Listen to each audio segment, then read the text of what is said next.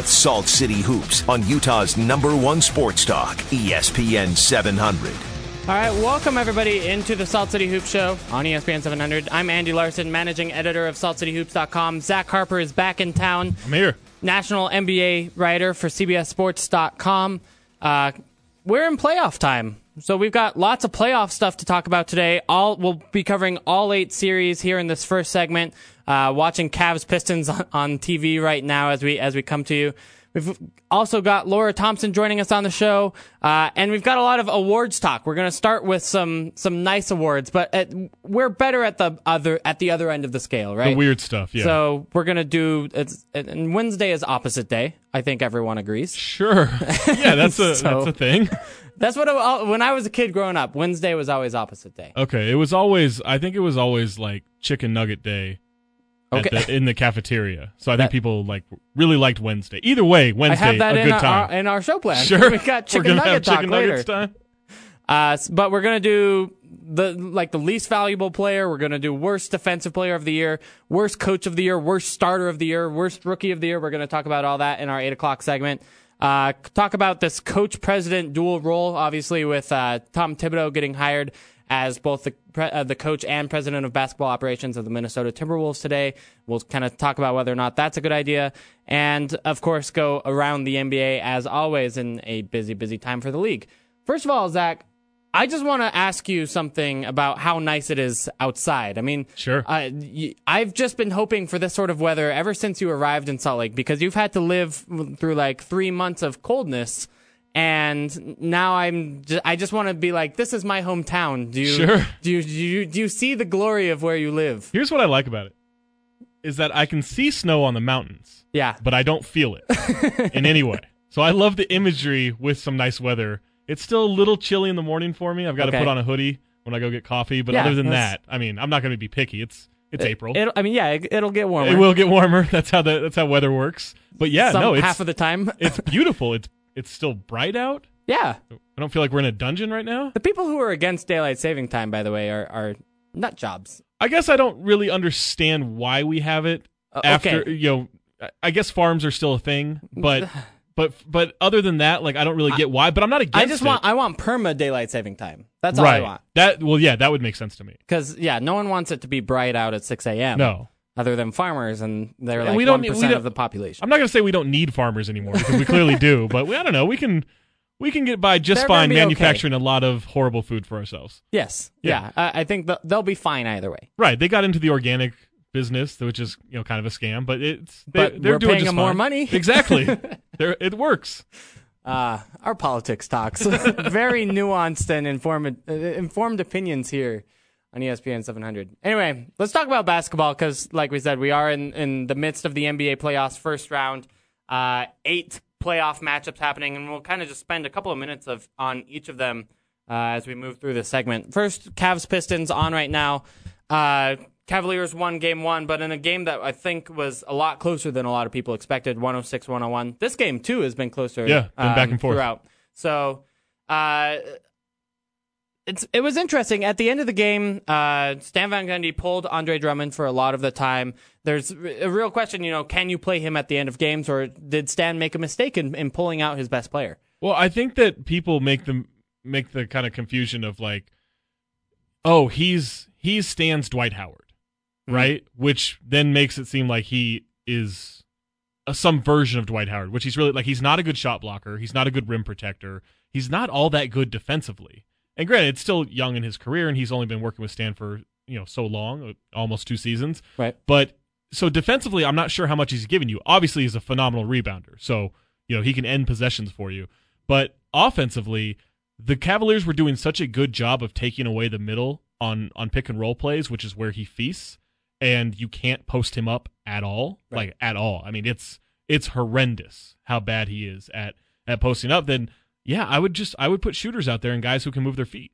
So you're for more Aaron Baines minutes. You're for more Stanley Johnson, Reggie Bullock kind of minutes. Yeah, I mean, I don't know that I'm for more Aaron Baines minutes, but those are your choices, right? Why can't you just throw Anthony Tolliver out there? Okay, he's a little bit better of a rim protector, and he's a guy who can stretch the floor, who can move his feet, who can switch onto other guys. He's a pretty decent role player. He's the guy I would throw out there. I mean, you're kind of in trouble no matter who you put out there because LeBron's still quite good. You're still the 8 seed against the 1 seed. Right. It's not like you're favored in this. Yeah, I mean, I just think that for what they needed, and it's not even the free throw thing. I just don't know that Drummond was helping them at the end of that game. It's been pointed out to me, by the way, that I forgot to say our Twitter handles and how to call us. If you people do want to interact with us and give their opinions on any of these playoff series, at Andy B. Larson for me, at Talk Hoops, all one word for you. And, of course, you can call us 877-355-0700. I was thinking about this on my flight. Is it 353 or 355? I should know this. We'll find out. I was thinking about this on my flight the other day of how inconvenient there would be to have an underscore in my Twitter handle. Right. And so now, like, if you have one in your Twitter handle, how inconvenient is that for you? Does that bother you to have to throw that in there all the time? I'm sure it's the worst. Like, it's got to be awful. Like, I think of Angie almost more than her name. She's hosted the show in your absence, but as Snark Tank. But I don't think of her mentally as Snark _ Tank. Right. That's Angie, hit us up. Let us know. What's is your that life difficult? like? Yeah, is that really hard? Yeah, I mean, is it the worst thing you've ever gone through? That's what I need to know. Anyone who has an underscore out there, I need to know how difficult it makes your life. And why did you come to that? Was there another way of doing it? Could you have been, Snark Tank with a 4 instead of an A? But then, how annoying is that? Because then people are like, well, why the 4 in there? Well, there are 3 other people at Snark Tank before me. Like, that's also inconvenient. Yeah, I don't know. You almost have to come up with a new joke, but it's hard. Right. I mean, I think the one thing you're supposed to do, like, if we get access to time travel, everyone's just going to go back to 2007, get the Twitter handle they want. Like, that's how they're going to use it. We're not going to go save any era in history. We're going to go get our Twitter handles. Stop one is I'm going to go find at Andy Larson, not Andy B. Larson. Right. I probably would have him up. I used to think, like, I wanted at Zach Harper, but then I would have to explain, like, no, it's actually with an H, not a K. And then I would go through that. Yeah, Talk Hoops is good. Yeah, so, like, I used to want to get my name, but now I'm good with Talk Hoops. Yeah, and now, again, that's how people know you a little bit, right? Right. Like, I've had people like, oh, you're Talk Hoops. So, well, yeah, Zach, but we could go by my Twitter handle. That's fine. I'll call you my Twitter handle if you call me yours, and we'll do it that way. Anyway, playoffs. That was our Cavs Pistons coverage. Raptors Pacers. Cavs currently lead the Pistons right now. No, sorry, Pistons. They just scored. It's not my fault. 51-50. The Pistons now lead the Cavs. Second series, Raptors Pacers. This one, again, it's very scary for Raptors fans because they have just struggled so much in the playoffs and then lost game 1 of this series. And luckily, we're able to pull out game 2. I think losing game 2 would have been a complete catastrophe and would have meant like serious, big, long-term picture changes in Raptors land. Right. But that being said, it's still not that pretty. They only won by 8 in game 2. Do you see? Can the Raptors work in the playoffs?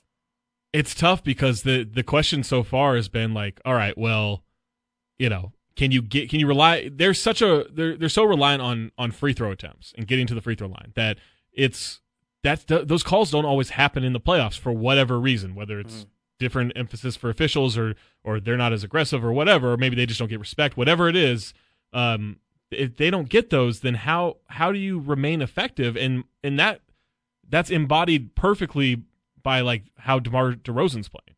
Like he's been terrible. He's shooting 27% in 2 games. Has been a non-factor. Like he's distributed a little bit. He's playing good enough defense, but if he can't get to the free throw line, I don't know what he does for you because he can't hit threes. Right. And his game's a mid-range game and a getting to the line game. And he's, second in the league or third in the league in free throw attempts this year? Something like that, yeah. But yeah, if he can't get to the line, then whatever. Now, luckily in game 2, Lowry went to the line 10 times, made all 10 free throws. Right. And, kind of saved them from that perspective. And maybe that's what you have to do is isolate on whoever the weaker defender is of who's guarding Lowry or DeRozan. And maybe it's not a big deal if they had like 4 or 5 role players step up and have really good games. Yeah. So as long as that happens, it's probably not a huge deal. A couple of years ago when they played Brooklyn, he didn't shoot well, but he got to the free throw line a ton. Last year he was awful. This year he's actually even worse somehow through 2 games. So who is this? DeRozan, yeah. So it's interesting to me to see like at what point does it click for him. And I don't think it's a choking thing. I just think it's a stylistic problem. Yeah. I mean, I'm trying to think if anybody else out there has been successful in the playoff, has seen like a similar lack of success. Right. From usually going to the line and then runs into problems in the playoffs. Is there a model there that you can think of? No, the only thing I'm thinking of Dwayne Wade, who goes to the free throw line more in the playoffs. Right. And look how effective he is. Not to compare the two. But I think that's reasonable. I mean, Corey Maggette never got to the playoffs. I mean, I'm just trying to think of guys who rely so much on that. And maybe Dwayne Wade is the model, and I don't know that DeMar DeRozan can all of a sudden become that. Yeah. And I think NBA playoff referees have actually kind of become almost a reaction to that Dwayne Wade 2006 series where they're afraid to determine the game too much. Right. We've talked way too much about these two series so far. Let's go Heat Hornets. Hornets, first of all, were struggling on the boards all throughout game one. That's unusual because I believe they were the third best defensive rebounding team in the league, and then just did not do well in game one. Yeah. And then you asked about Hassan Whiteside. Yeah, I wrote something for CBS Sports today, basically of here's how he dominated in game one, which he did, and here's the ways that Charlotte can fix it, which they've kind of done a little bit in game two, but I don't know they haven't been able to stop the Heat, so it's not really working. But really what you can do is you have to put him into the pick and roll because he's so bad at it. I mean, we saw that here. Right. Some people have said, like, yeah, he's really improved the last couple of months. Like, that's great. But I went over the video in game one, and even though they were blowing out the Hornets, like, anytime he got put in a pick and roll, it was an open three. They just missed. And so I think that Spoelstra is so paranoid about defense and emphasizes so much. I think if you have a good quarter against Whiteside in the pick and roll, I think he'll see fewer and fewer minutes, and then things kind of even up, at least from a size standpoint. Yeah, no, I think that makes sense. I mean, that's why Spoelstra moved him to the bench in the first place, for a lot of reasons. Right. Because then those pick and roll weapons become a lot less dangerous against second units. Right, exactly. Hawks Celtics. Ooh, my question through the first two games, and I know Avery Bradley missed the second game. Are we sure this Celtics team's any good? I think so. Like, I know Based Avery. on what, though? I honestly think you're underrating the Hawks. No, I don't know. I have a lot of respect for them. I just don't think there's talent on the Celtics team. Like, I know we're all in love with Isaiah Thomas because he's short and he was picked 60th. Mm-hmm. But like, I don't see it. I don't see the allure in that roster. No, it's not a good roster, and to be clear, they've definitely overplayed their talent. Right. And there's a reason that the Hawks are favored in this series and so on. And no Olynyk, no Bradley. Like, I get it. That affects them big time because then you have Terry Rozier and RJ Hunter and Jared Sullinger playing bigger roles. But I don't know. I'm not impressed with what, like, if they don't force turnovers, they're not effective at all. See, and yeah, I think you can count on better shooting than they got, certainly in game two. I mean, obviously 7 points in a quarter is bad news bears, but I mean, okay, Marcus Smart shot 1 for 11, and I know Marcus Smart is a terrible shooter, but maybe he makes 3 of those usually. Sure, I mean, historically, Isaiah Thomas only 4 of 15. Yeah, I mean, Jay Crowder was only 1 for 9 in game two. I mean, those are guys who should probably be a little bit better, and it's not like anyone outperformed themselves normally what they would normally do in game two. So. I mean, I can see that becoming a lot more even as the series goes to Boston. Yeah, I still, like, what answer do they have for Millsap and Horford? And another thing... They don't, but that's because the Hawks are good. I mean, yeah, exactly. But, I mean, they've got to play the Hawks right now. Like, yeah, no, I think ultimately this is a, 5-game series. Yeah, I haven't been impressed with this whole Danny Ainge rebuild of the Celtics, and all I hear is how great it is, how many assets they have. And I just look at the roster, I think, aside from Avery Bradley... and maybe Kelly Olynyk, and of course Jay Crowder, who I think is great, and then Isaiah Thomas. Like, I don't see an asset there that I would be like, yeah, I want my team to go get that guy. And we're just banking on these Brooklyn picks to be great picks, right? And I don't think Danny Ainge's draft record's that good. No, that's true. I mean, that's just. I'm not in love with this. I'm not in love with this rebuild. If they get Kevin Durant this summer, then I'll change my tune. Yeah, then good work, Danny Ainge. Right. I think they get good players. They don't get stars in the draft, right? I mean, Marcus Smart, I think, is a good player, even though he can't shoot a lick. But I think he's the worst shooting season in history. He's like an NBA player. Oh, he's an amazing defender. I mean, he had a couple of situations where he switched to Paul Millsap and held his own, like a guard who can switch on Paul Millsap and do okay. That's impressive. Yeah. I mean, ditto with Solinger, for example. Getting a guy of his quality I don't think he's that late. I think he's an NBA player. I don't know. Fine. Matt Bonner's an NBA player. Shout out to Matt Bonner. But I think Sully's better than Matt Bonner. I don't know. You don't think so? Matt Bonner has a skill. Soldier's got a skill, right? Shooting, kind of rebounding. I don't know. Pass blocking. Let's move Western Conference real quick. Warriors Rockets. This is obviously going to be a blowout. Has been a blowout. Yeah. And now Steph Curry's not playing. The question is, should Steph play again this series? I mean, I don't see any reason to. Nope, and they'll still sweep them. Yeah, because this Rockets team sucks. They're so bad. They're so bad. I'm so mad that they're in the playoffs. By the way, I was at game 1, and the fun part of that, aside from Steph putting on a show and just that building, was at each timeout you got to watch a different Rockets player yell at everybody. So it was like Josh Smith, and there was Patrick Beverly, and there was Trevor Ariza. That's leadership. And there was Beverly again. It was never Harden and Howard though. Oh. It was just those. Jason Terry yelled at somebody at some point. At some point, we're going to talk about this, and I don't know if it'll happen on today's show, but where Dwight Howard ends up this summer is fascinating. A really interesting question, because there are not a lot of places for him to go. And yet there's so much money available. There's $1 billion to pay him. Yeah. So what happens? That's a real interesting question. Spurs Grizzlies, another non-close one, although I guess props to the Grizzlies for trying. Sure. More Boban? I'm in. Sign me up. There's a great vine of Matt Barnes trying to get space to inbound the ball with Boban defending him, and he's laughing at the size disparity. It's great. And I guess I wonder, the only competitive part of the series is, will the Spurs bench score more than the Spurs starters? I don't know what the numbers are, but Boban only got 6 minutes last game. It was a great 6 minutes. I just want more. Oh, I'd love for him to start next game. Maybe they're hiding him because he is a free agent this summer, and we'll get Dwight Howard money. I'd give him a max. Just to save the city in case of alien attacks. Yeah, no, I think that's fair. That's great. You want him on your side in whatever war that's coming up. Right. Thunder Mavericks. Mavericks are tied now 1-1 with the Thunder going home.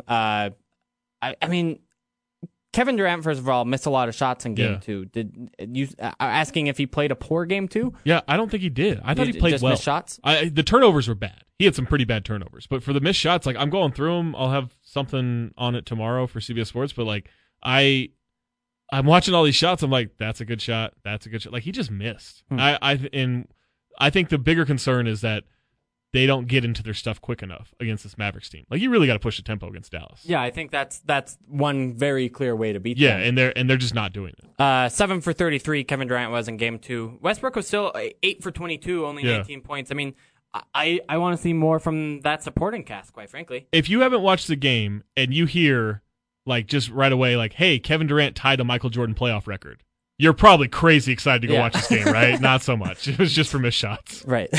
I mean, the last 30 seconds, it was exciting. It was very exciting. There just not a lot of points. Right.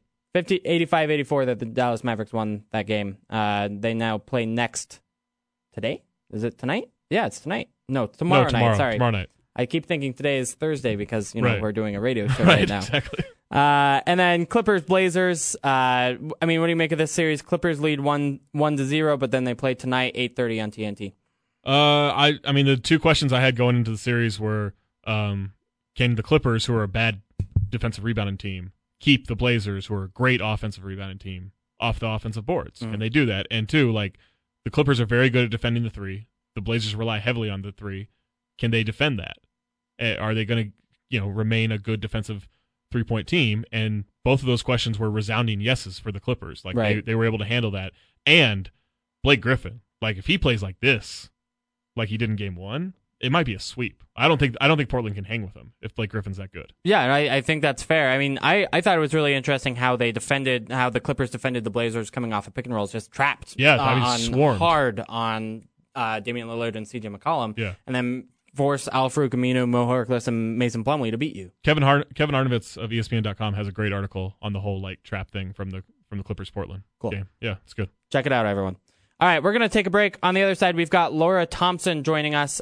She wrote an article for Salt City Hoops this week about the 5 stages of Jazz grief. If you're still feeling sad about the Jazz not making the playoffs, especially looking jealously at the Rockets and thinking, what is this team doing there? We'll talk to Laura about that. She actually wrote 2 great psychological articles on how fandom works, especially that you may need right now as a Jazz fan. I mean, especially watching the Rockets team. Just if you have to shake your head. If you switch the Rockets with the Kings right now, would there be any difference in how the series is going? No. That's amazing. No, and the Kings are so bad. The Kings are so bad. What could have been? All right, we got to talk to Laura next. I need to talk to Laura next on the Salt City Hoop Show, ESPN 700.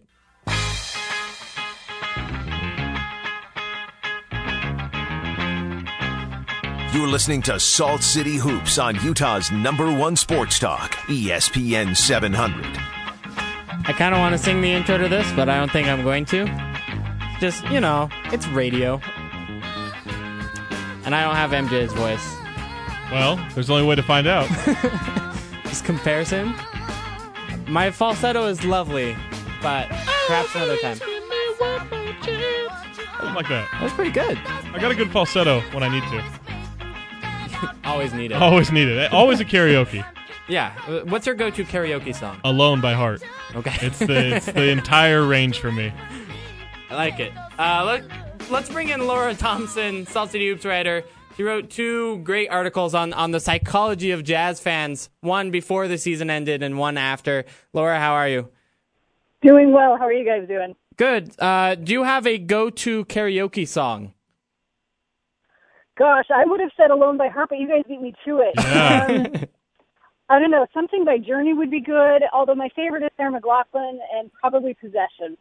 Ooh. Okay. That's a list. Yeah. That's a good list. We're coming in next segment with that song. Nice. All right, so like I said, you wrote these 2 articles, one called The Psychology of a Jazz Fan, one now published after the playoffs just yesterday, called The 5 Stages of Jazz Grief. I want to ask you about the first one first, and there's this finding that from the Wall Street Journal that you wrote about in the article that fans apparently derive more pleasure from a close loss than a blowout win. And I can tell you that that's categorically false. I agree with Really? with that. You agree? Absolutely. Okay, Laura, tell me more. So I kind of go on, this is a cop-out, but on both sides. For me, it depends on how invested I am as a fan, right? So if I'm a huge Jazz fan, as I am, and I go into a game and they lose a close game, I'm usually pretty devastated. But when I, for example, go to a Clippers game, because I live near LA, and if there is a close game, I don't care who wins. I get so much satisfaction out of that. So I don't know. I kind of feel like it depends on how emotionally invested you are. I am far too emotionally invested in the Jazz. And so even if there is that small loss, I take it pretty hard. And there were a lot of them for the Jazz. There were many. Yeah, that's a lot of hard feelings right there.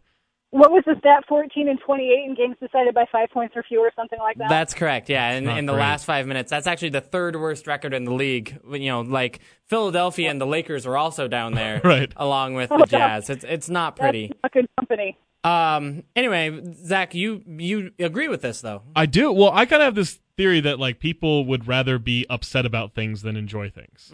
'Cause you're on Twitter a lot, right? I am on Twitter a lot. But I wonder if Laura agrees with this, because I do think there's something to the idea of one, oh man, look what we're trying to overcome. That sucked. We can overcome that next time, and just hoping that people aren't on board with your line of thinking. That way you can give an I told you so type of attitude. I think they go hand in hand. So people like being aggrieved. Yes. Okay. You know what's interesting about that, too, is, I don't know, for me, I find if there is a close loss, but I feel like, you know what, they put everything into it, they just didn't have the talent level, but they're growing as a team, their defense is coming along. For some reason, there's some value and some satisfaction in that, but it felt like this year there were just little tiny mistakes here or there, or a call that was blown, or the ball just barely bounced off the rim. It felt like there were things that, in at least my mind, which clearly this is false, but in my mind, they should have not happened that way. Whereas, if it's just the talent level isn't there, you can kind of understand that a little bit better.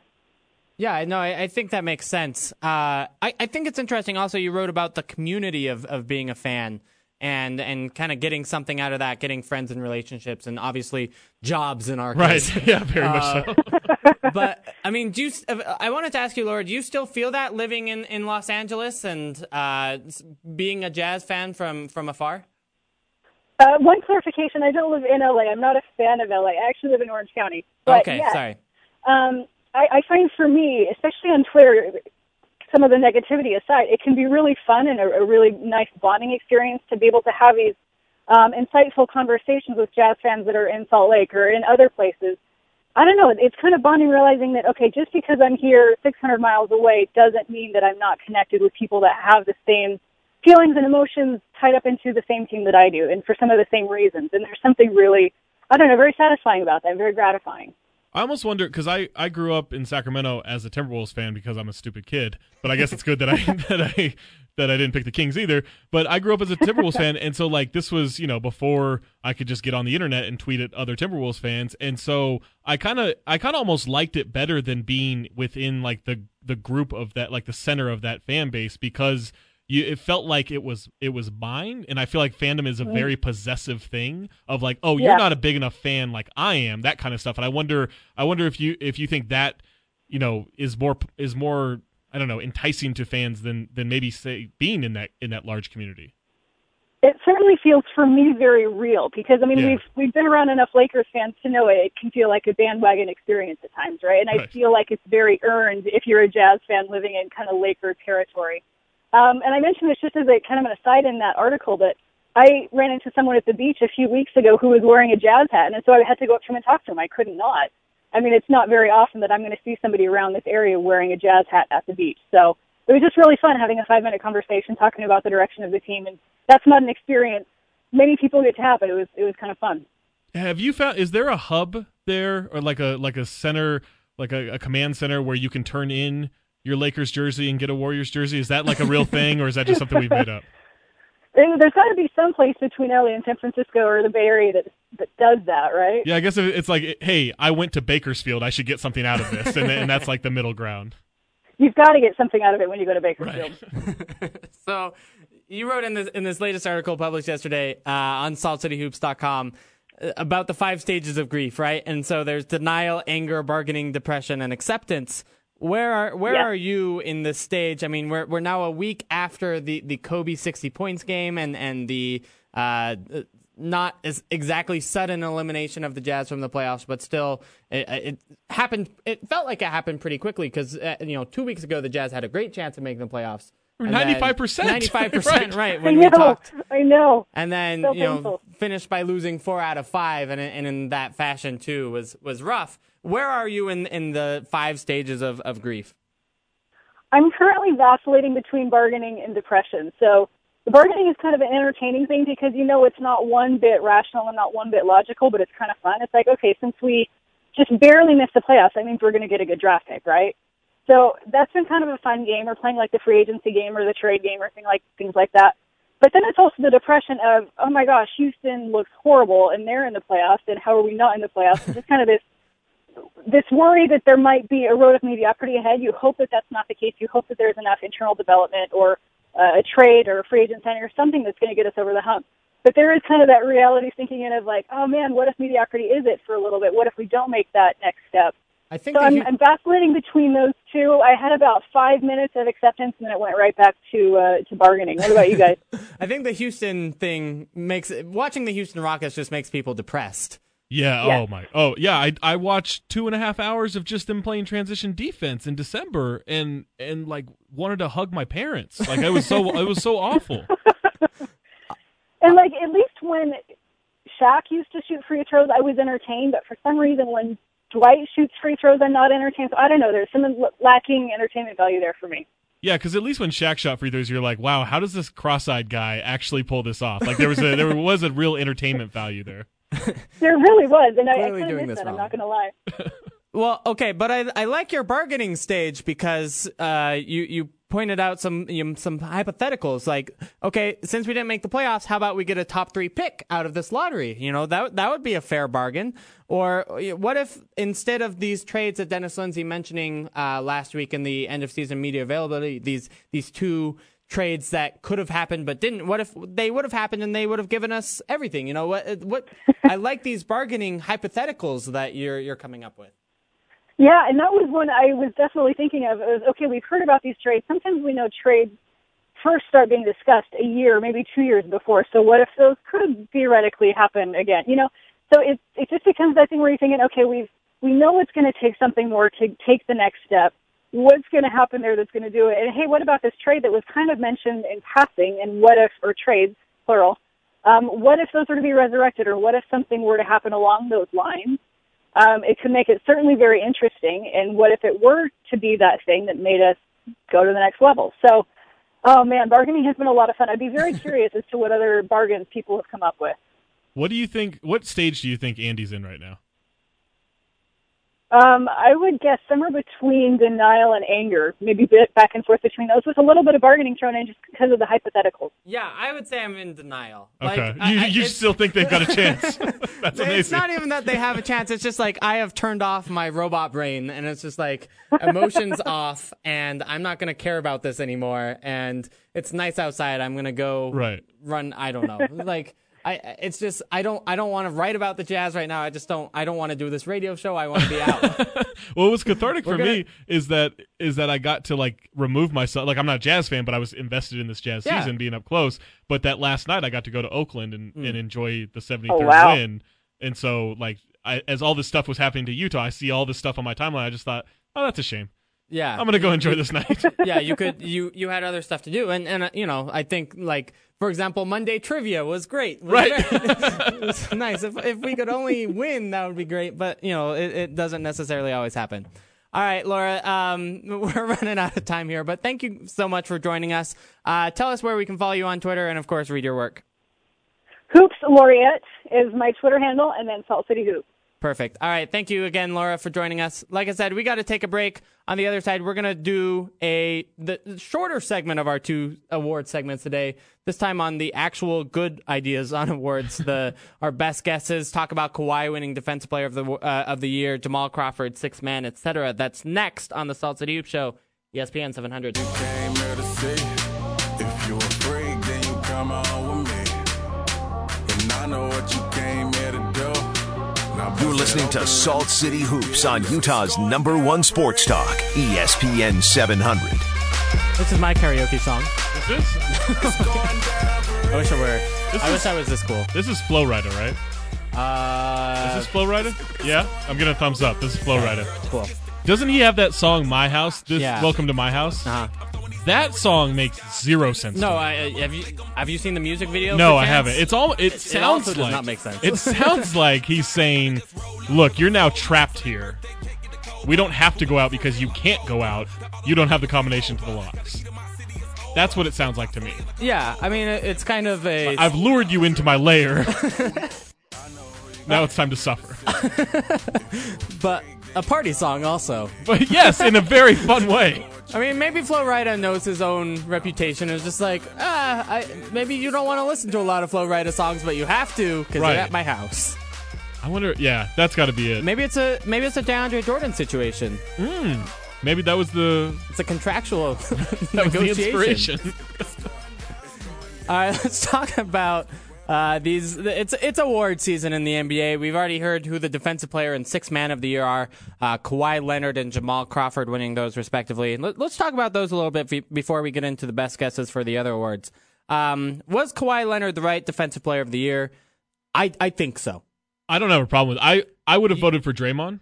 Yeah, I saw that in your CBS Sports award list. Mostly because you were alone in that, by the way. Right, I was CBS Sports colleagues. And I'm a huge Kawhi guy. Like Kawhi's my guy. We went to the same school, not at the same time, so I latch on to him. Like like I've loved Kawhi, for a long time. But to me, it wasn't that he wasn't good enough to be Defensive Player of the Year. It was that Draymond's team, suffered so much defensively when he wasn't on the floor, and so to me, like they're basically even, and that value just was the tipping point for me. But if you say, I disagree, Kawhi's the Defensive Player of the Year, I have no problem. You're not going to fight anybody over it.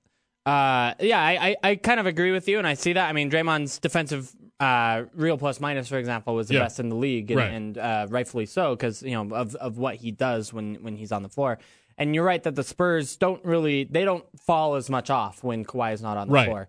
And I think that kind of makes sense given kind of the individual roles that they're asked to play, right? Yeah, it totally makes sense. Leonard's kind of a more individual defender, I think, than Draymond, who's blowing things up all over the floor. Right, which I don't know which one is actually harder or more valuable in the sense of, like, it's great that Draymond can do all these things, right? Yeah. But if you're going against LeBron James in a series, do you want Kawhi, who can just lock him down and you can everyone else can concentrate on another player? Like that's probably, but if it's a regular season award too, so right. But I'm just trying to like figure out the value of it, and maybe we need Defensive Player of the Year and Most Valuable Defensive Player of the Year.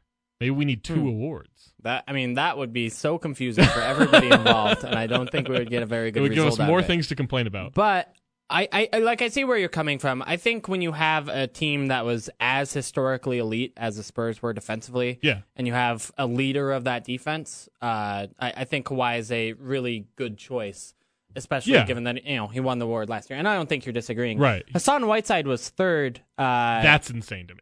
And pretty clearly, I agree. I don't think he deserved it. Apparently, saying that means that you'll get a lot of hate from Heat fans on Twitter. But I've been getting hate from Heat fans for years on Twitter. I'm used to it. Doesn't faze you. No. It's cool that he blocks shots. I love block shots. He blocks a lot of them. He does. Some would say the most. Yes. Some would say that he blocks the most shots. And it's good. Like, that's an intimidating factor. Even blocking shots out of bounds. I think there is an intimidation thing that can kind of get in the other team's head. Mm-hmm. But you put him in a pick and roll, you can dissect him so easily. And you can't be Defensive Player of the Year. Like, this is like when Marcus Camby got Defensive Player of the Year. Right. Yeah, I think that's a good comparison, and I think that's why, ultimately, he probably shouldn't have been third. DeAndre Jordan, fourth. Paul Millsap, fifth. Avery Bradley, sixth. Rudy Gobert, seventh. Tony Allen, eighth. Anthony Davis, ninth. And Andre Drummond, 10th. Andre Drummond should not have received a vote at all. He got one, so... Even still. We can find out who that is and shame them through our voice. Let me ask you this. Shame them through our voice. If Rudy Gobert only misses, let's say, 6 games this year, where does he finish in this voting, do you think?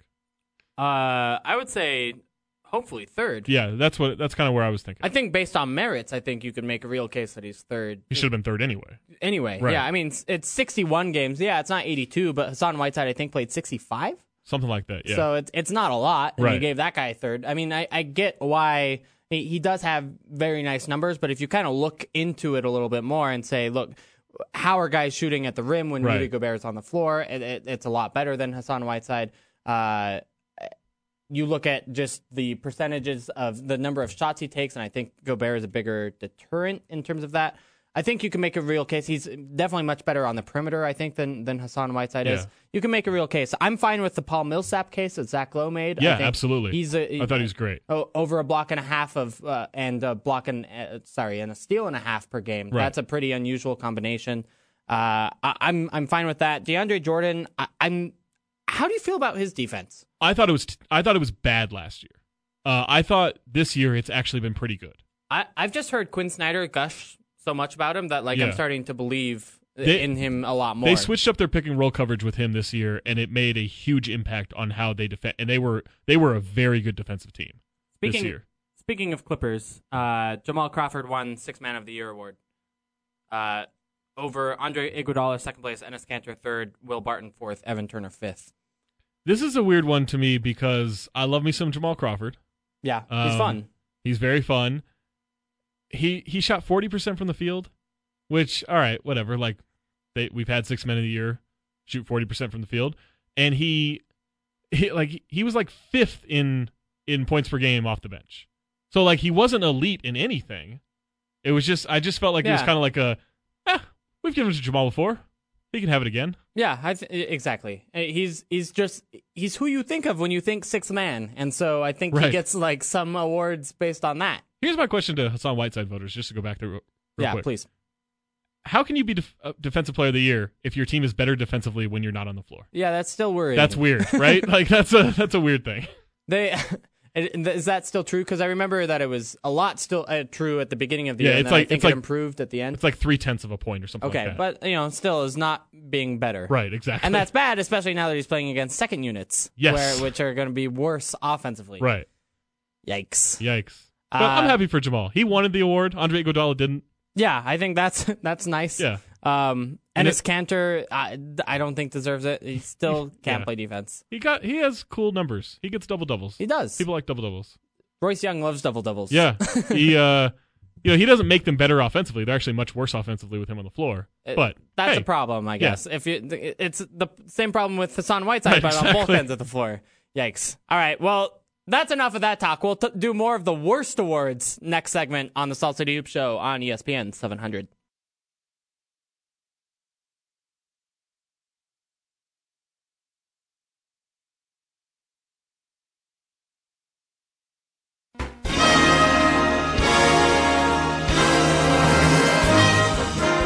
Listening to Salt City Hoops on Utah's #1 sports talk, ESPN 700.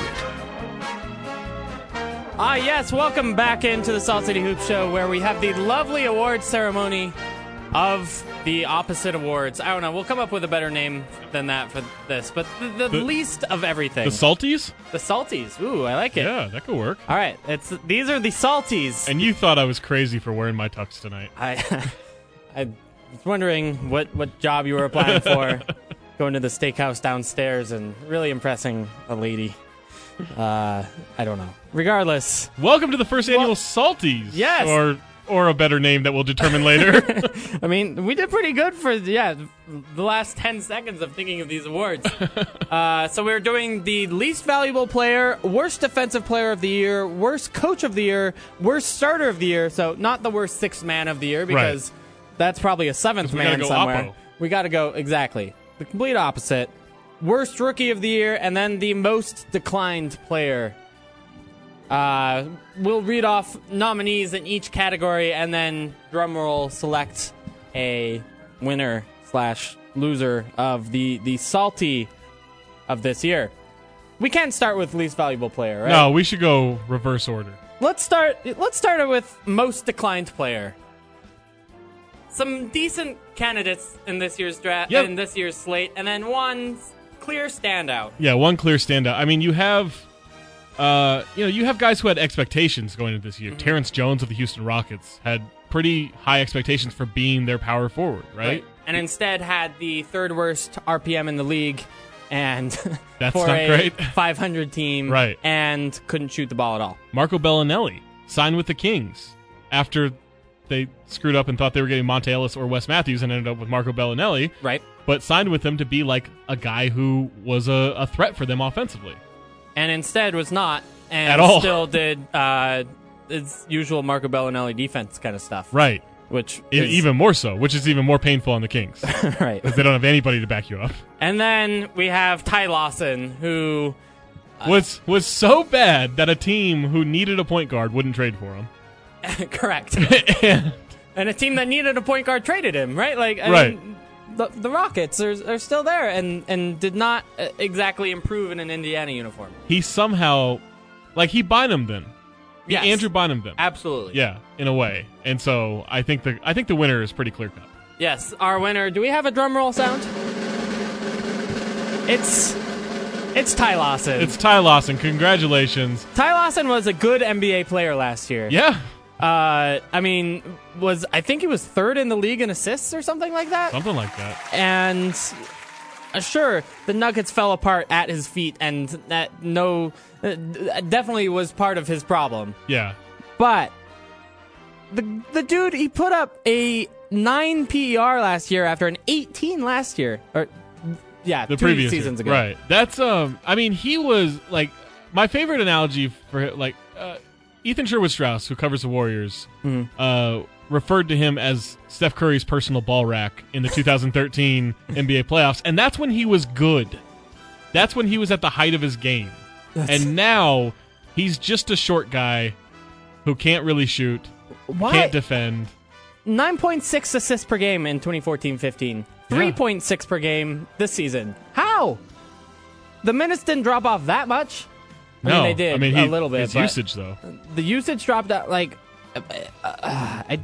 It's incredible because it's not even just a usage thing. Like everywhere, it's an across the board scoring, assists, rebounds, steals, everything. I think he led the league in probation though, because I think he got that from one of his recent DUIs. Well, congratulations. So that's something. Ty Lawson, you've won 2 awards tonight. Let's move on. Worst rookie of the year.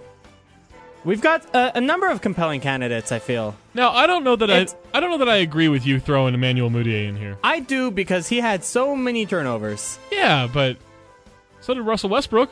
Look at him. Yeah, but he did other things. That's Meanwhile, true. Mudiay couldn't shoot from outside. Yeah. I don't know, for a rookie point guard thrown into a bad team, I thought he was pretty good. He's fine, and I think the Nuggets were doing the right thing by playing him. Right. But he shot 36% from the field. That's not ideal. 31% from three. That's better than I expected. Yeah, me too. 67% from the free throw line. Yikes. And then 5.3 turnovers per 100 possessions. That's a lot. Which is a lot. 47% shooting from within the restricted area. Not great. And that doesn't get better from there. All right, I'm fine with him being in. He's a nominee. Right. I also don't know that the guy I threw in there should technically count. Marcelo Huertas. Why not? Because he's 30? He's like 45 years old. He's 35, right? Yes, I understand that you were exaggerating for the sake of... No, I legitimately think he's 45 years old. 32, to be exact. There was a fun moment at the last Lakers game here where he was talking to somebody on the court, and someone I was sitting near realized that he was a player about 20 minutes later and thought, oh, I just thought he was a trainer. And he also had the worst shot I've ever seen in person in Miami early this season before I got here, where he tried to cross over Tyler Johnson. He got blocked. Okay. And then to beat the shot clock, he threw the ball over his head. I remember that. With his back to the basket, and it was legitimately the worst shot I've ever seen. But he tried. That's that veteran presence. Like on a Lakers team that was not good. No. He looked especially bad. So we've got Marcelo Huertas. Yes. We've got Rashad Vaughn, who, let me just read you some of these shooting stats. He played over 1,000 minutes this season, by the way, for the Bucks. Really? Yeah. Over 1,000 minutes. I don't believe that. 30.5%. Wow. And he's supposed to be a shooter. Yeah. 29% from three. Okay. The problem was also inside the arc, where he shot 34% from the restricted area. Ooh. That's not great on layups, making 1 out of 3. 24% from 3 to 10 feet. 22% from 10 to 16 feet. Just mid-range shots not his thing. Also, it's not like he was rebounding or passing or doing any of the other things. Only used 13% of possessions and still shot 30%. Wow. That's bad. His defense is atrocious. I did introduce him to IMDb during the season. You did? I did. He did not know about IMDb. He apparently that was my impression, is that I was sitting behind the Bucks bench during warm-ups. Okay. And he was making fun of Greg Foster, who's a Bucks development guy, former Utah Jazz. Mm-hmm. And at one point he said that Greg Foster looked like a character from Men in Black. And so they were trying to figure out who, and so I handed him the app as IMDb, or at my phone as the IMDb app was loading. Like most And people. he was like, "What is this?" I said, "It's IMDb. It's a movie database online." He's like, "They have every movie?" I said, "Yes, they have every movie." He was blown away. That's great. Yeah. That's like teaching Tony Jones Siri last week. But that's a separate story. Did not know what IMDb was. Which right. I think should be included in his That's resume for probably worst rookie of the year. Then we've also got Kelly Oubre. He especially sucked. He did not play that many minutes. No. So. He only played 671 minutes. But he was really bad. And at least shot 42% from the field. Was pretty bad, though. Yeah, he was really bad. I do see this post from Wiz of Oz, though, on his basketball reference page asking, is Kelly Oubre the next Paul George? I think we can safely say no so far. So, I think we can say no, period. Right. Anyway, those are our 4 candidates for worst rookie of the year. And the winner is... It's got to be Rashad Vaughn. Mr. IMDb. Mr. IMDb himself. I mean, you shoot 30% from the field in over 1,000 minutes. As a shooter. That's a little bit bad. That's not ideal. He also started 6 games for them, by the way. Surprise, the Bucks weren't good. The Bucks weren't. That's a lot of minutes for Jason Kidd to play him. I mean, I get he's your 17th pick in the draft. I get it. To be fair, Jason Kidd was pretty checked out by the end of the season. He was. It will be interesting. You think they'll keep him as a coach? Yeah, I think so. Okay. Because I think he's also technically the GM. Do you think they'll keep him as both? Let's move to our starter of the year. There are a number of great examples here. Dante Cunningham of the New Orleans Pelicans started a majority of games. And a lot of games at small forward. Yeah, he's not a small not forward. a small forward at all. But nevertheless, played those minutes, and so is in this list. Tayshaun Prince for the Minnesota Timberwolves. He's weird because the lineups are actually pretty decent with him in. Yeah. But he actually played pretty solid team defense at times, Okay. I guess. He did great at spotting up from the high school three-point line. that's not. Which, not so much a thing in the NBA, No. but that's where he spots up. That alone should probably give him the award, but we do have other candidates. We've got Wayne Ellington of the Brooklyn Nets. Wayne's too nice of a guy. We can't give it to We him. can't give... I mean, I don't know why that would keep someone from being a bad player. it's- That probably makes them a worse player. I mean, that's don't how have killer Darren Collins instinct. had a 10-year NBA career. Right, exactly. But is about to get a coaching job as well. Wayne was thrown into a tough situation in Brooklyn. Yeah, I agreed. Wait, but I think... Didn't he sign there? I think So he brought this on So himself. he didn't know it would be this bad, though. Right. And then we've got PJ Hairston. He is exceptionally terrible. How so? He's a shooter Give me his resume. who shot like 27% from three. Okay. He was a starter for quite a while on Charlotte, and they would quickly move him out of the game for Jeremy Lamb, who wasn't any good. Right. And then was traded to a Memphis Grizzlies team around the deadline, I believe, and was so bad that they stopped giving him minutes for whoever they could sign on a 10-day contract. That's pretty remarkable. Yeah, like they were looking for anyone who had an interesting name or who had played college basketball to replace him. And they went with the guy they went away from the guy who was a second-year player and drafted in the first round last season. That's because PJ Hairston is bad. But his full name, by the way, is Samuel Peterson Hairston. So Okay, well that's got to count for something. that's That's good. just a fun fact about PJ Hairston. All right, drum roll, please. The winner is... It's PJ Hairston. It's PJ Hairston. Yes. Did this background music turn into Indiana Jones, by the way? Yeah, we have a lot of soundtracks for different movies Okay. here. This Okay. is the Oscars ending credits music. Okay, just wanted to I mean, make sure. it's the Salties. I wasn't. music. I wasn't sure if I was. Oh, now we've got Star Wars. That's great. These movies and songs are too good for the players we're naming. Well, here. maybe in a faraway land many galaxies ago, this coach could have been good. But Oh. our worst coach of the year nominees. All right. We are leading off with Byron Scott, Yes. coach of the Los Angeles Lakers. Who multiple times this year, his prize rookie, D'Angelo Russell, said that he wasn't being told what he was doing wrong. He hadn't talked to Byron Scott. I feel like communication is a big part of coaching. Yeah, at least any communication would have Right. been stellar in this situation. I mean, obviously, the Kobe show is part of it. I mean, Right. we have a segment on our show called LOL Lakers, and at least half the time we're laughing at something bad that Byron Scott did. Right. He was so bad that on my podcast, we had to put a month-long ban on ourselves from talking about him because it was becoming too much. I don't get... He's unique in that he's bad, not only X's and O's wise, but also from a long-term point of view, right? Right. Like, he gets none of the picture, None of it. which is unfortunate. Yeah, which you kind of need some kind of long-term vision as a coach. Alvin Gentry, our second nominee. I feel bad for Alvin Gentry, Yeah, but also but just also deserved. did not do anything with this New Orleans Pelicans team. A lot of bad injuries though. Sure. They had like 7 to 10 rotation guys injured or on minutes restrictions to start the year. At no point did I feel like that they were playing well, though. That's Did true. have They got stretch? healthy, it never felt like here come the Pelicans. Right. So that's disappointing. Like, he won't be fired. Right. Was their offense worse than under Monty Williams? I believe Because, so. Yeah, that's not great No. And that's why you hire Alvin Gentry in the abstract. for the offense.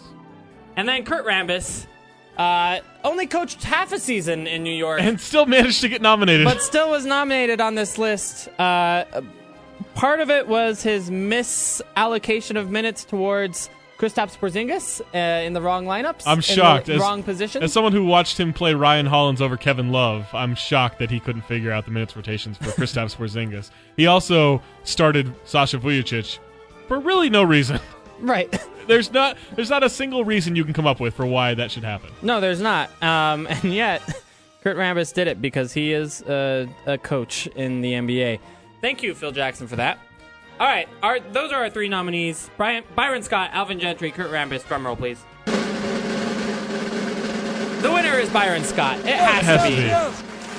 Has to be. I mean, to be fair, probably the 2 worst coaches of the decade are on this list, Byron Scott and Kurt Rambis. Sure, absolutely. But only one of those coaches coached a full season. What's amazing is last year was the worst season in Los Angeles Lakers history. And yet, they managed to beat that and then some this year. I will say, though, while he is our worst coach, he's the best Kobe personal assistant of the season. He exceeded in that. Yeah. I mean, maybe that's what he does next season. You could argue that this is a bad award, that we shouldn't have given it to him because he did what Jeannie Buss secretly wants. Which is protect the top 3 pick. Yeah. And find a way to keep coaching this team. You celebrate Kobe, and then he gets to coach again next year to make sure that the team is bad enough that then she can fire Jim Buss, her brother. Ooh. That's my theory. That's why Byron's staying around. That's why he's still around. I mean, there was the article that said she's been involved in this coaching decision, which is unusual for her because she likes to stay on the business side. Right. But maybe that's what she has in mind. Can't trust Jimmy Buss. No, you can't. No, not at all. I've told you, they saw him at the 3 a.m. Vegas slot machine, the Kiss slot machine in Bellagio. Right.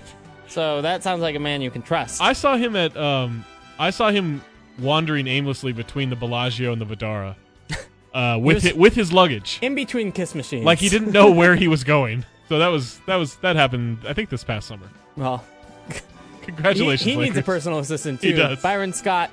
Now that Kobe's retired, may or may not be available. All right, worst defensive player of the year. This is a great category. Yeah. This is a star-studded list of players. We've got one nominee as Kobe Bean Bryant, who did not care at all the entire season. And when he did care, it was at the detriment to his team, namely the Rodney Hood game. Right. He just face-guarded Rodney Hood. I appreciated that. At the expense of the Jazz scoring like 75 points at half. Rodney Hood lights him up for like 30 points in the first half. Yeah, 8 3-pointers in like 22 minutes. Mm-hmm. Not even 22 minutes. 17 or 17 minutes or something like that. And then he spent the rest of the game saying, "You're not approaching my record." And did a good job. Yeah. Sure, the Lakers lost by 48 points, but he won that small victory. I did love that in the 2-on-1 fast break where Rodney Hood's coming down one way, Shelvin Mack running down the other way, ran away from the ball. I honestly thought Shelvin Mack was going to miss a layup because of how bewildering that must have been to see an NBA player do this. Right. I mean, the dedication to a goal that doesn't make a lot of sense. Kobe Bryant, and it just was bad throughout the year, to be clear. Rajon Rondo, also on this list. That's a guy who cares less than Kobe Bryant about defense. You think? Yes. Okay, I think he cared, sometimes. He cared for the first screen. Never any of the second, for the first 5 seconds of a possession, I feel like he tried. To be fair, that's a lot of effort. 24 seconds of effort on defense. That's asking a lot. And more than once per game. Right, and he used to be. I mean, what's worse is he used to be very good.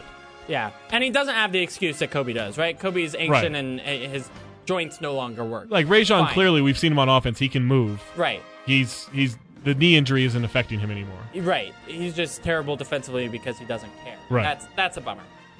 Our third candidate, Enes Kanter, sometimes does care. When he does, it's in the wrong direction. It's like he's got his vector is of the right length, but in the wrong orient. Sometimes I wonder if he has vertigo on defense, only on defense, because he does look like he looks wobbly.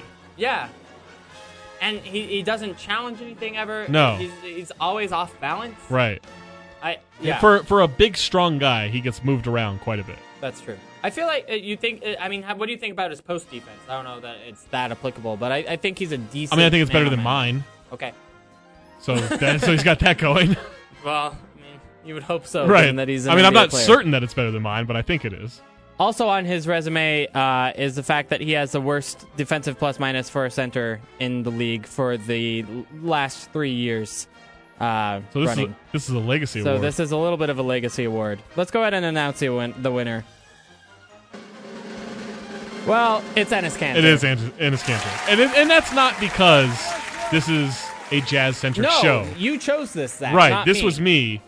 He's that bad defensively that I really didn't think it was that close. I also just think that bad centers kill you much more defensively than bad perimeter players. Right, because they're supposed to make up for the bad perimeter players. Yeah. They have to guard their man and any other mistakes. And you look at the Jazz being last in the league defensively 2 seasons ago, and you wonder why. Right. Well, it was because you had Trey Burke and Enes Kanter as you went from one extreme to the other in so many ways. Exactly. All right, and we've got the night's biggest category, the one you've all been waiting for, the one that we're now 4 hours into the show, and we're still considering not announcing it. It's the least valuable player. We've got 4 candidates in this one. Nominees, some people have already made appearances. Yeah, in fact, all of these candidates have made appearances. Rashad Vaughn, again, just a reminder, shot 30% from the field in over 1,000 minutes. But did discover IMDb. did discover IMDb. Emmanuel Mudiay, the league's least win share holder, in that he has negative 2.1 win shares. That's Closest is our third candidate, Kobe Bryant, with negative 0.4 win shares. Ooh. So he led the league in that statistic by a significant amount, Mr. Mudiay. Of course, both of those first 2 guys are rookies, and we feel kind of bad about that. Right, and then Kobe is the exact opposite of a rookie in that he is on his last legs, not his first legs. And in particular, could have done better and just didn't. Like, I feel like if he just takes fewer shots, that would have been awesome. But right. Oh well. And then we have our worst starter of the year, PJ Hairston, a man so bad that even the Memphis Grizzlies wouldn't play him, instead going with like Xavier Munford, and I'm not even sure that that's how you pronounce his name. Take this for what it's worth, but negative 0.3 win shares, 5.7 PER, 43.8 true shooting percentage. Well, color me interested. That's tough. What is John Hollinger doing, by the way? I know he's not actually GM, but right. like I gotta think this is all Chris Wallace. Okay. That's what I gotta think. Like if I'm associated with that organization, I'm like, why am I signing Ryan Hollins and PJ Hairston and having to play them major minutes because I haven't signed or traded for anybody else? I did see John at the Warriors 73 win because they were playing the Grizzlies, and he did drop a nice Iron Eagle 2 movie reference on me, which was great. Good. That's what he's doing with the Grizzlies right now, as far as I know. That's maybe, I don't know. I just hoped for better for him in the front office, right? For the Grizzlies this year, PJ Hairston shot 23% from 3. You gotta keep playing him on 6.6 attempts per 36 minutes. Oh man, yeah. Dave Yeager's a good coach too. He is. This should be a good team. Right, and you get injuries. Right. And honestly, they were a pretty decent team after the injuries compared to, they beat the Clippers once, basically. They set a record with 28 players in a season. That's pretty... Because they didn't want to play PJ Hairston. That they made the playoffs. Yeah. That they made the playoffs regardless is still pretty impressive. Yeah, it really is. All right, let's go ahead and announce it. Drum roll. Well, it's perfect that we're playing Oscars music because the winner is Mr. IMDb. No, it's not Mr. IMDb himself. It's PJ Hairston. Who did have one of the most hilarious flops in NBA history. I misread the card there. That was You did. That was a very Steve Harvey moment from you. My bad. Well, now Rashad Vaughn is going to be devastated. He didn't. He only won 1 Salty this year, right, not 2. Only 1. You didn't get to sweep. Well, it's still these nominees and award winners should be honored having been a part of the first Salty Award presentation. Right. That's your hope. I mean, what should the trophy be? I kind of feel like maybe the X from Family Feud just bronzed. Maybe that's what it should be. Can it salted somehow? I mean, like salted like a margarita glass. Yeah, that's what it should be. This is really getting away from us. We're not exactly clear what you guys win, but congratulations to PJ Hairston, Enes Kanter, Byron Scott. It's a great honor. PJ Hairston again, Rashad Vaughn, and Ty Lawson for winning tonight's awards. And for you other terrible people in the NBA, there's always next year. There is. I mean, I'm really inspired for all of these guys out there. This upcoming rookie class, which does not look as good as this year's. By the way, this year's rookie class was great. These were actually pretty bad candidates. Pretty good candidates, I should say, for this award. But there's a lot of opportunity out there next year. Right, yeah. Keep There's a lot more shots to miss. There's a lot more defensive rotations. Just don't work out this summer, and you too could be Ty Lawson. Right, and Byron Scott, just keep doing what you're doing. Don't get fired. Yeah, exactly.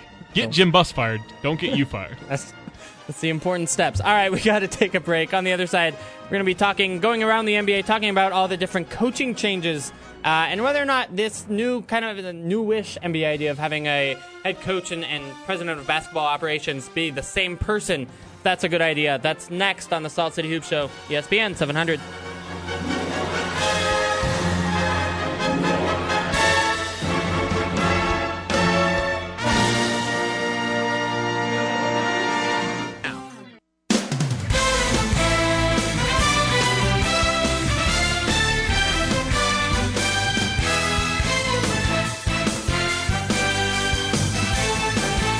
Listening to Salt City Hoops on Utah's #1 sports talk, ESPN 700. All right, welcome into the Salt City Hoop Show. I'm Andy Larson, Zach Harper joining you as well. Let's go around the NBA as per the music shows, but I guess that's what we're doing. We've got a bunch of different coaching pieces of news, so we're going to start there and have a little discussion about that. First of all, the Minnesota Timberwolves hired Tom Thibodeau today to be their coach and president of basketball operations. Scott Layden, the former Jazz GM and former New York Knicks GM, now Spurs assistant general manager, will be moving to Minnesota as well to be that team's general manager. Kevin Garnett also coming back for his 22nd season in other Timberwolves news. That's the most seasons in NBA history. Is it? Wow. Yeah. It will beat Kevin Willis and I believe Robert Parrish, who both had 21. Okay. So that's something. That's a lot. What do you make of the Tibbs thing? I mean, obviously you're a Minnesota Timberwolves writer and fan from the Sacramento days. And what do you think? I know he wasn't your first choice. Yeah, he's not my first choice. There's some people very convinced that the minutes thing with him is overblown. I don't know how we know that. I don't know if it's overblown. I don't know if it's kind of overstated or understated. Some people look to, Chicago played Jimmy Butler just as many minutes this year and blah, blah, blah. Like, I don't think that disproves that maybe Thibs was a problem with that stuff. So I guess we'll find out. I don't know that I want that being experimented with Andrew Wiggins and Karl Anthony Towns, but that's the situation. I would have liked Jaron Collins. He seems to be kind of the next hot assistant coach name around. I think he's very smart. I think he's just very good with analytics, coaching balance and all that stuff. So that's the guy I would have liked to kind of grow with this team. But they're going to be good right away. I have reservations about the dual role of president and coach because I think that's a tough one to pull off, but they trust him. Yeah. No, so a couple different thoughts there. One, I think having it depends so much to me how good Tom Thibodeau's bench is. Right. Yeah, absolutely. And so having Gorgie Jang at least behind Karl Anthony Towns, he, remember, asked the Bulls front office very specifically to draft Jang ahead of Tony Snell in that draft. So clearly likes Jang and wanted him then, is probably happy to coach him now. Well, is probably willing to give him reasonable minutes so that Karl Anthony Towns doesn't play 45 minutes a game or whatever. Yeah. Andrew Wiggins, maybe that's less true because his backups are, Shabazz and Tayshaun Prince or whoever they end up getting in that spot. So, yeah, you're right that it's kind of a risk that you wish you didn't have to see play out with a young team, right? I mean, I also look at, all right, now Thibs' defense with Karl Anthony Towns, Andrew Wiggins, and Ricky Rubio, it's going to be pretty special. Yeah. Quinn Snyder called him the dean of all defense. Right. And I have never forgotten that. I think that's such a good phrase for who he is and what he's so good at. And as far as the coach and president dual role, I agree. I don't think it's a great idea. I think having Scott Layden, though, in the front office with you is a big help with that. Yeah, well, I guess that's my question is that I think people, at least not around here, in more of a national perspective, remember him from the Knicks days. Right. Which was bad. Unmitigated disaster. Like, it was so bad. And he wasn't great here. I mean, he acquired Jeff Hornacek and Jeff Malone. Those were good deals. But, didn't really put a great supporting cast around John and Karl. He came back and was an assistant coach at one point? Yeah. Yeah, under Jerry Sloan? Yeah, which was weird. That sounds weird. Knicks, he became the fourth assistant coach, basically, after the Knicks debacle. So, but, maybe he has some of the Spurs rub off on him. Right. I mean, he's been with the Spurs since 2012. I like to think, maybe I'm just going off recency here. If he's not in the main role, then maybe it's okay. Yeah, I don't think he's stupid, and I don't know. I mean, the ownership and the people around him probably matter in that respect, right? Of like what he can and will do. I don't know that Glenn Taylor's that guiding force that you want because he doesn't have a great history. He's not a disaster. He's just not a plus. Maybe him with Thibodeau will be that right combination. I don't know. Yeah, I suspect he's better in a secondary role than a Probably, primary right. GM shot caller role, and so maybe given that having someone else running that, even if that is just Thibodeau, because obviously you're not going to have him jump. You're not going to have Scott Layden jump from the Spurs to the Wolves for not an upgrade, right? Right, like, exactly. You can bring in a third front office guy to There's an idea that Milt Newton, who was the assistant GM to Flip, or who was the general manager to Flip, and then took over after Flip's passing.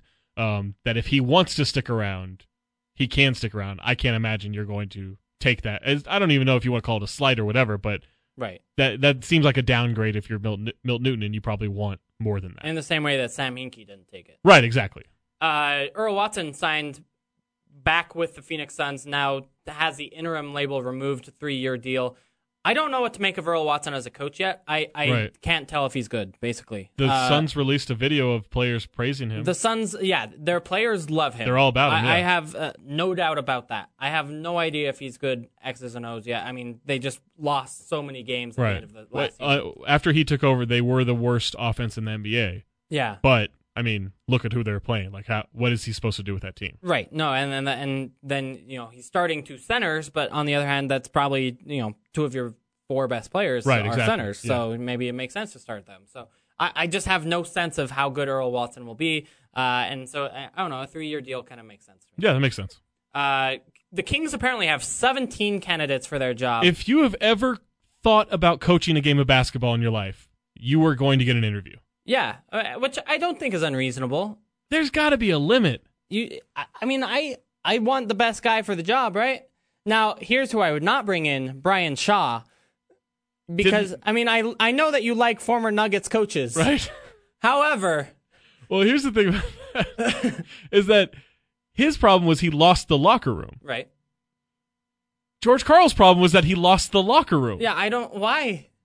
So why are you going to bring a guy who just had problems with that? Yeah, I don't anticipate him and Boogie Cousins working well together. I wouldn't bring in Mark Jackson. No. Because I just don't think he's he's good or smart leader. or a person. Right. He's very paranoid with his assistants getting credit. Yeah. That's not a great working environment.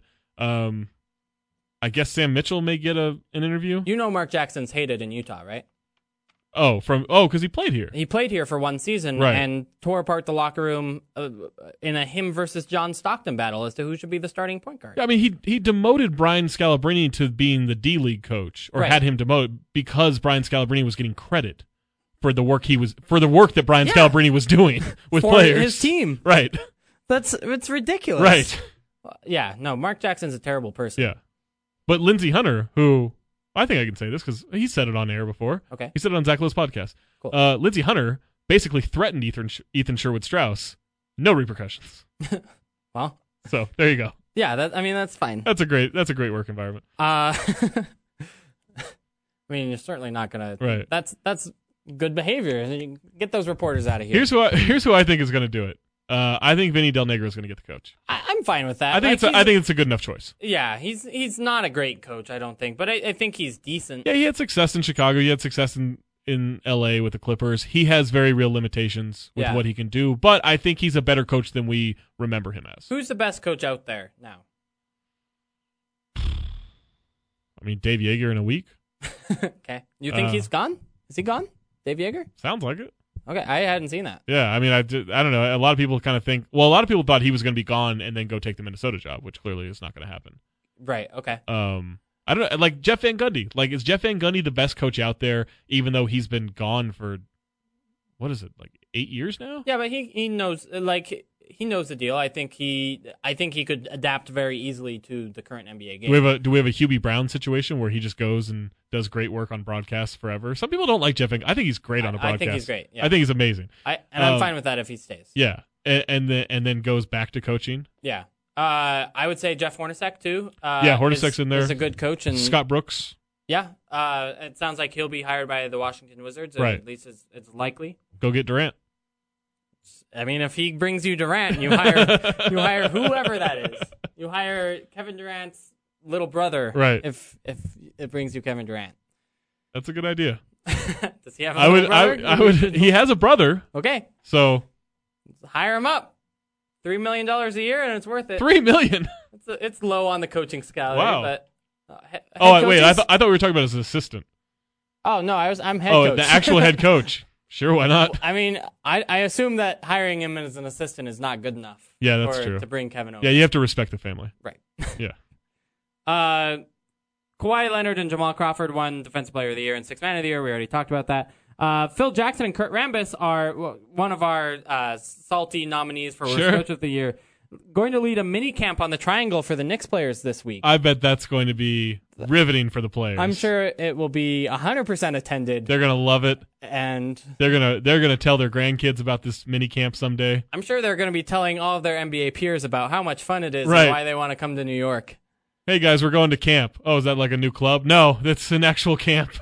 We're going to learn the triangle. Yikes. Avery Bradley got hurt in Game 1 of that Celtics-Hawks series. That sucks. Unlikely to play in the first round, and therefore probably again in the playoffs because the Celtics are down 2 games. The salary cap next season will be $92 million. That was projected, right? Or was it projected like 90-ish? 90, so that's actually even more than people thought it would be, which means basically the Jazz have like $30 million in cap space. I'm available.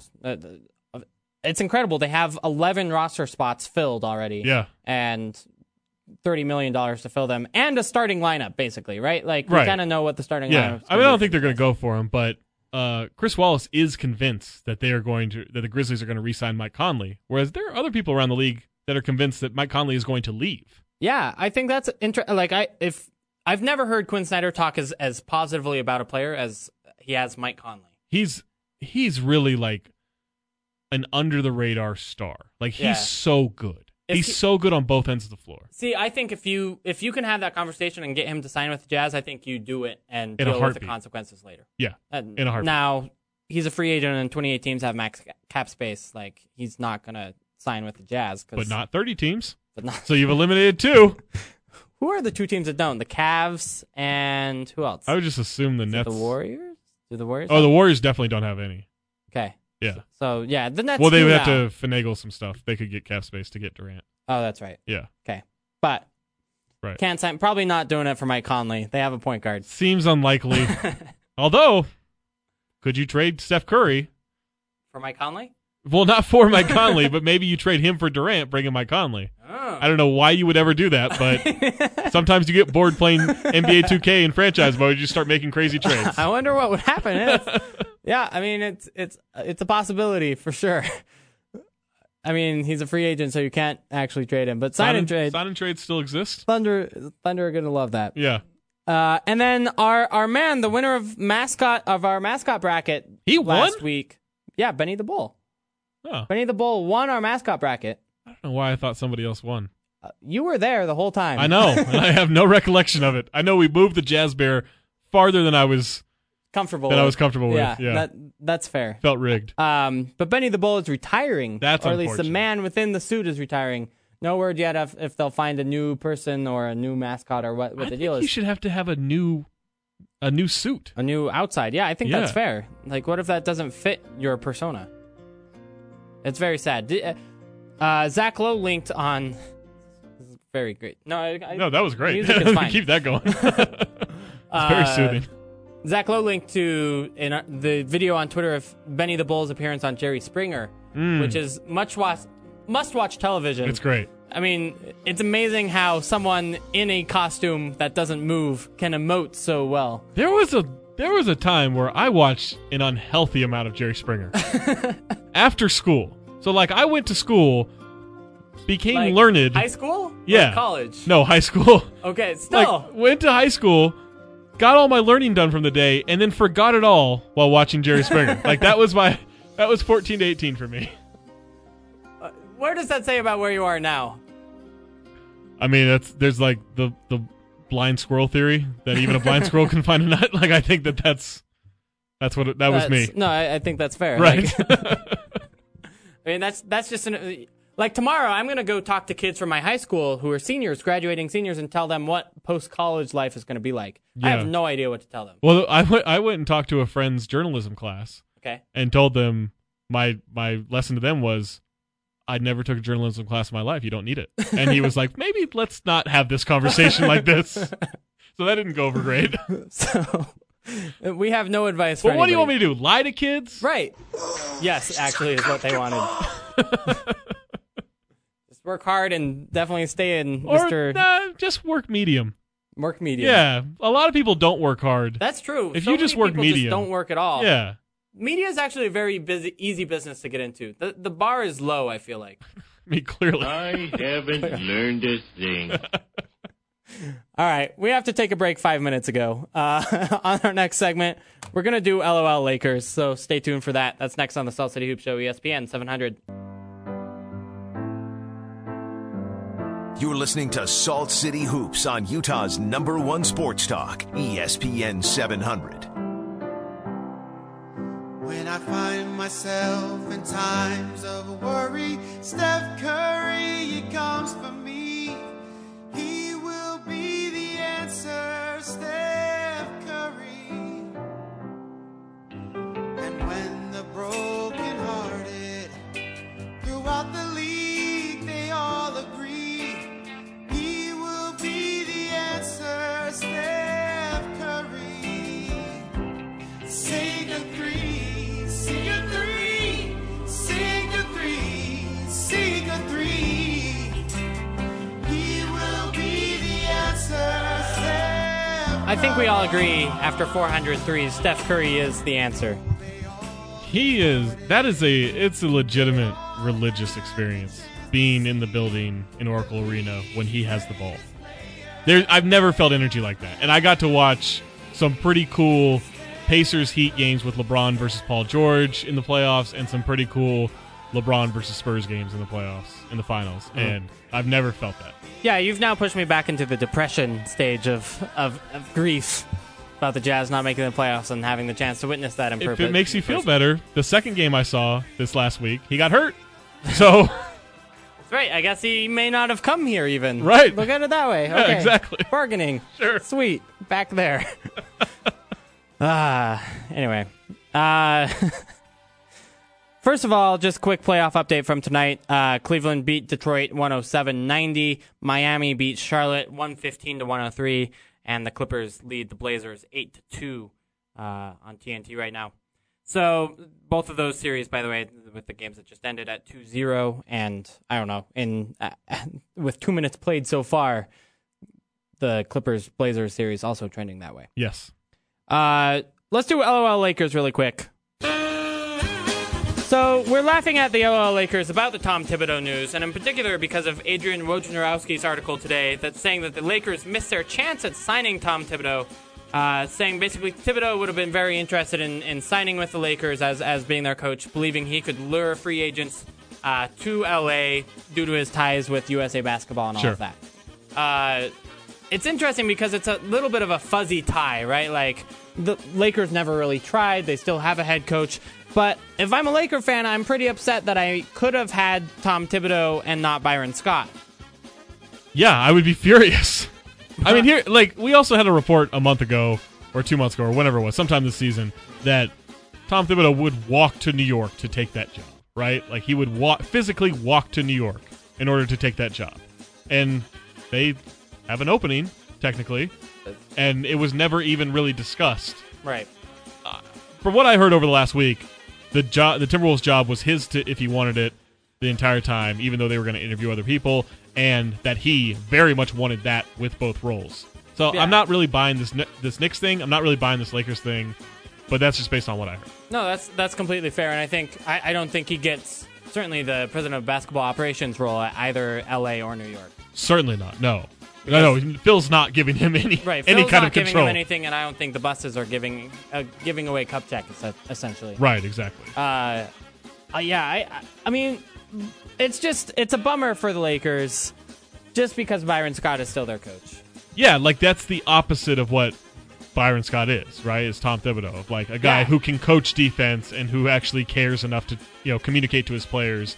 I saw a Kyle Korver quote. I can't remember from where, but I saw a great Kyle Korver quote today about Tom Thibodeau, basically saying like, no one teaches defense the way he does. No one teaches these details of the game in the way he does, and that if you like at the time, if you went to Chicago while Kyle Korver was there, you would become a good player no matter what because of the teaching. And that's a big deal. You need that's what they need is that player development more than Yeah, anything, right? absolutely. Certainly on the defensive end, but Yeah. on the offensive end too, they need to figure out how to become good players. Yeah. And D'Angelo Russell's not getting that from Byron Scott. Byron Scott. He's not getting it from Brian Russell either. Brian Russell's been a horrible Lakers coach this entire time. So I completely agree. That's a bad mistake. No one's pushing off of him at all. Pushed him off the Yikes. coaching seat, I'll tell you that. All right, that's our show for today. Thank you guys for listening. Check out, if you missed any of the show, it'll be uploaded on saltcityhoops.com as a podcast as well, iTunes, Stitcher, etc. Thanks so much for joining us. Zach Harper, Andy Larson signing out.